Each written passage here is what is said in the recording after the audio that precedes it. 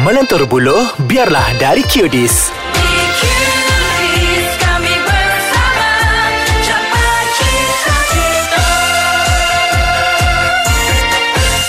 Assalamualaikum dan salam sejahtera saya ucapkan kepada semua pendengar di Ais Kacang. Hai, saya Alif. Okey, minggu ini kita bersama lagi dalam Qdis bersama mencapai cita-cita. Macam minggu lepas, kita bersama dengan Encik Aaron di mana kita berbincang mengenai introduction of Qdis, pencapaian dan sebagainya. Jadi minggu ini kita ada tetamu yang istimewa kita jemput. Jadi saya ucapkan selamat datang kepada Puan Syazwana, merupakan konsultan operasi di Qdis. Ya, hai Alif. Hai, sihat Puan Wana? Yep, sihat. Okey Puan Wana, macam minggu lepas kita bersama dengan Encik Aaron bercerita mengenai establishment of Qdis, bila bermulanya Qdis dan sebagainya. Jadi hari ini untuk minggu yang seterusnya ni kita akan bercerita mengenai Islam at Qdis. Ya, betul. Jadi macam-macam soalan yang saya akan ajukan kepada Puan Wana hari ini. Jadi Puan Wana okey? Okey, boleh. Ya, nampak sangat bersemangat hari ini.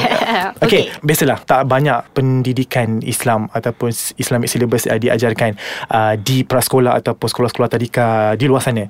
Jadi saya nak bertanya, adakah kurikulum pendidikan Islam yang ditawarkan di Qdis ni betul-betul mematuhi sebarang piawai ataupun standard? Okey, alright. Di sini di Qdis ya, untuk subjek pendidikan Islam, Sukatan Pembelajaran Pendidikan Islam ni telah dirangka oleh pakar dalam pendidikan Islam prasekolah dengan penuh teliti dan mematuhi Sukatan Kurikulum Sekolah Kurikulum Standard Prasekolah Kebangsaan atau dikenali sebagai KSPK. Ya. Sukatan pembelajaran ni direka khas untuk kanak-kanak Muslim saja ya, seawal umur 4 tahun oleh seorang pensyarah dan pakar dalam pendidikan Islam awal kanak-kanak untuk Qdis. That mean untuk kami punya lesson plan, syllabus, semua macam mana nak conduct dalam kelas semua. Memang follow all the kita follow standard. Standard ni lah. Which is KSPK tadi lah. Ya, correct. KSPK. Curriculum Standard Prasekolah Kebangsaan. Betul. Okey, betul. Okey. Itu mengenai standard ataupun piawai yang Qdis ikut follow. Okey. Okey, seterusnya mestilah seperti mana minggu lepas ibu-ibu bapa akan bertanya apakah subjek-subjek pendidikan Islam yang dipelajari oleh adik-adik kita dekat Qdis tu. Subjek atau sukatan pembelajaran pendidikan Islam di Qdis merangkumi 5 komponen Islam. Kami cover dalam bahagian akidah, sirah, ibadah, akhlak dan juga asas bahasa Al-Quran serta jawi. Mungkin saya boleh tanya kat Puan Wana, subjek-subjek yang ditawarkan ni lebih kurang seperti mana sekolah rendah agama juga menawarkan? Itu fokus kami lah. Maknanya di prasekolah Qdis dan di primary school, mereka akan utamakan subjek-subjek 5 komponen yang saya sebutkan tadi lah. Baik, jadi seperti asas bahasa Al-Quran serta jawi. Asas bahasa Al-Quran means ada mengaji ataupun macam mana? Asas bahasa Al-Quran ni dia lebih kepada pengenalan bahasa Arab yang simple. Okey. Contohnya macam hari atau bulan dalam Islam, nombor atau bahagian tubuh badan. Dan selain daripada tu surah-surah simple macam Al-Fatihah mungkin diorang kenal sebagai maksud dia apa dia. Wow. Sampai ke tahap itu sekali ya? Pengenalan awal lah. Okey, saya rasa itu pun cukup memberangsangkan sebenarnya. Doa makan, doa tidur semua tu ada diterapkan sekali? Yang tu juga diterapkan, tapi bukan semua cawangan atau semua tadika Qdis. Betul. Jadi seperti yang Puan Wana ceritakan tadi, itu adalah antara bahagian-bahagian yang diambil kira ataupun yang kita fokuskan untuk pendidikan Islam yang diajarkan untuk adik-adik kita di Qdis. Okey, adakah Qdis menawarkan program pendidikan Islam di semua cawangan di Qdis? Sebab apa? Saya dah buat research, it's not all branch you yang ambil ataupun ajar silibus Islamik ini. Macam ni ya, Alif dengan para pendengar. Cawangan Qdis di strata Malaysia menawarkan semua subjek yang sama, tetapi subjek pendidikan Islam ni akan diserapkan atau diajar di cawangan tertentu mengikut peraturan dari penguatkuasa yang mewajibkan minimum 5 pelajar Muslim di dalam satu tadika, barulah wajib untuk mengajar subjek pendidikan Islam. Oh, jadi sekiranya kalau tidak ramai ataupun tidak sampai ke 5 orang itu, tidak... Kalau kurang daripada 5, so ikut individual tadika tu lah, sama ada dia nak jalankan subjek pendidikan Islam tu ataupun tidak. Okey, jadi 3 soalan telah saya ajukan. Macam biasalah, kita kalau bercakap kering tegak ya. Jadi kita rehat sebentar. Kita pi rasa ais kacang yang saya sediakan khas untuk Puan Wana. Boleh? Boleh. Okey, kita berehat seketika. Okey, kita kembali lagi sekali bersama Puan Wana dalam QDIS bersama mencapai cita-cita. Okey, Puan Wana? Okey. Okey, kita mungkin ramai yang tak berapa tahu ataupun tidak mengambil tahu kepentingan pendedahan pendidikan Islam kepada kanak-kanak. Jadi di QDIS sendiri, boleh Puan Wana ceritakan apakah kepentingan pendedahan pendidikan Islam ini kepada adik-adik kita di QDIS tu? So di QDIS, kami mementingkan kualiti pembelajaran untuk setiap kanak-kanak. Bagi cawangan atau tadika QDIS yang menawarkan subjek ini adalah bonus sebab kanak-kanak Muslim menerima pendedahan pendidikan Islam seawal 4 tahun. Awal Secara tidak langsung juga kanak-kanak ini akan cemerlang dari sudut akademik dan juga mempraktikkan nilai-nilai keislaman yang telah didedahkan. Jadi memang rasanya seawal umur 4 tahun tu dah boleh kita terapkan Islamic syllabus ini kepada mereka. Betul. Senang betul sebab daripada kecil kita kena lentur dia.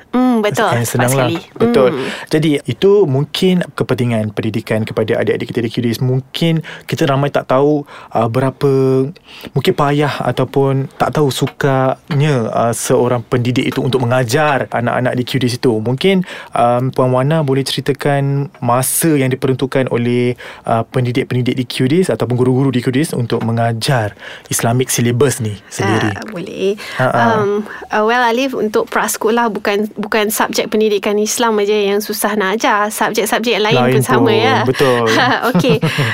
Untuk pendidikan Islam di QDIS ni, berbalik pada KSPK ataupun selain daripada tu, kami mengikut dokumen standard kurikulum prasekolah atau DSKP untuk guru atau ustaz dan ustazah yang bertanggungjawab mengajar pendidikan Islam perlu meluangkan masa sekurang-kurangnya 120 minit dalam masa seminggu untuk menyampaikan pelajaran pendidikan Islam dalam kelas, atau lebih kurang dalam jadual kami 2 kali seminggu lah. Okey.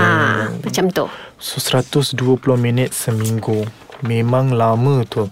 Jadi saya tak ada masalah untuk guru-guru di QDIS, betul? Betul. Senang sahaja. Okey, mungkin Puan Wana boleh ceritakan lebih lanjut mengenai kaedah pembelajaran yang digunakan untuk mengajar program pendidikan Islam ini di QDIS. Kaedah pembelajaran. Kaedah kami untuk pendidikan Islam di QDIS agak berbeza dengan subjek-subjek lain di QDIS. Selain daripada cara tradisional iaitu latih tubi dan hafalan, kami juga menyampai pelajaran ini melalui penghayatan bercerita, contohnya dalam sirah atau nasyid untuk bagi mereka selesa dan memahami subjek-subjek tertentu, ataupun nyanyian serta praktikal dalam bahagian tertentu. Maksud praktikal di sini contohnya macam ibadah, ambil wudu, solat dan sebagainya lah. Dan juga daya sensorial untuk pengenalan dalam tulisan Jawi. Bukan senang untuk pimpin mereka nak tulis alif bata because tulisannya berbeza daripada tulisan Rumi. Betul. So secara keseluruhan, kaedah yang kami gunakan adalah untuk menanam rasa sayang pada Tuhan sebagai seorang Muslim dan membentuk peribadi seorang Muslim yang sejati, atau kata lain instill love to God lah. Betul. Saya suka dengan terma rasa sayang pada Tuhan. Perkara itu sewajibnya diterapkan kepada anak-anak kita daripada kecil supaya kita mengenal lagi Tuhan kita. Betul? Betul. And then saya nak tanyalah, mungkin ni adalah soalan tambahan. Ada pertandingan-pertandingan yang dilakukan macam pertandingan nasyid, pertandingan tulisan Jawi untuk mungkin kita nak award adik-adik kita tu di QDIS sendiri. Untuk pertandingan nasyid atau sebagainya yang berkenaan dengan pendidikan Islam, ada few tadika yang join lah, tapi itu secara secara pertandingan terbuka. Betul. Jadi more on based on individual punya tadika lah. Okay, seperti mana yang kita tahu Puan Wana, terdapat beberapa prasekolah Islamik dekat Malaysia ni yang menjadi pilihan ibu bapa Muslim, dan QDIS secara amnya bukanlah jenama prasekolah Islamik. Jadi apakah nasihat Puan Wana sendiri hari ini nak diberikan kepada ibu bapa yang nakkan pendidikan awal untuk anak mereka yang memberi penekanan seimbang di antara program pendidikan Islam dan juga program-program lain seperti mungkin ada penguasaan bahasa, sains dan matematik? Sebagaimana kita tahu, sekarang ni pada generasi kini atau generasi alpha kelahiran tahun 2010 ke atas. Betul. Pendidikan awal kanak-kanak amatlah penting dari pelbagai aspek.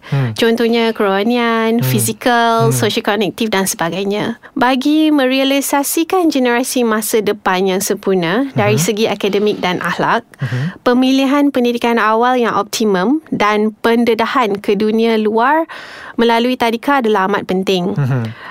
Sebagai ibu bapa ataupun dari perspektif ibu bapa adalah menjadi satu tanggungjawab yang penting untuk mereka memberikan pendidikan awal yang terbaik dan seimbang untuk anak-anak mereka. Betul. Kaedah pembelajaran di tadika amatlah penting juga untuk memastikan setiap anak-anak menerima pembelajaran dengan berkesan. Betul. Selain itu, di zaman kini, akademik bersama interaktif aktiviti amatlah digalakkan supaya anak-anak menjadi lebih pintar dan cerdik untuk mengendalikan sesuatu dan secara tidak langsung mengaktifkan minda mereka untuk berfikir secara kritikal dan kreatif. Okay. Di mana sekarang isu semasa kebat atau kemahiran berfikir aras tinggi adalah satu isu utama di kalangan masyarakat. Di QDIS juga kami mempraktikkan kesemua ini seawal usia 4 tahun dan kami juga melatih kanak-kanak untuk bersedia menjawab soalan kebat yang kini menjadi tumpuan. Okey, Puan Wana, saya nak tanya sebab saya dah lama nak tanya benda ni. Sekiranya pelajar yang non-Muslim yang berminat ataupun parents mereka sendiri yang berminat untuk approach lah, saya nak anak saya belajar juga mengenai Islamic syllabus ni, so QDIS menerima itu? Untuk yang itu kami back to the individual lah as a parents. Kalau mereka yang sendiri yang willing to hantar and sudi mempelajari pendidikan Islam, well, why not kan? Kami terbukalah, tapi itu back to pada parents lah macam mana ya. Okay, rasanya Puan Wana masa sangat-sangat mencemburui kita. Jadi tak lama. Jadi terima kasih kepada Puan Wana sendiri, iaitu konsultan operasi di QDIS. Jadi terima kasih lagi sekali saya ucapkan kepada semua pendengar di Ais Kacang. Jangan lupa untuk terus bersama dengan podcast Ais Kacang minggu hadapan dalam QDIS bersama mencapai cita-cita.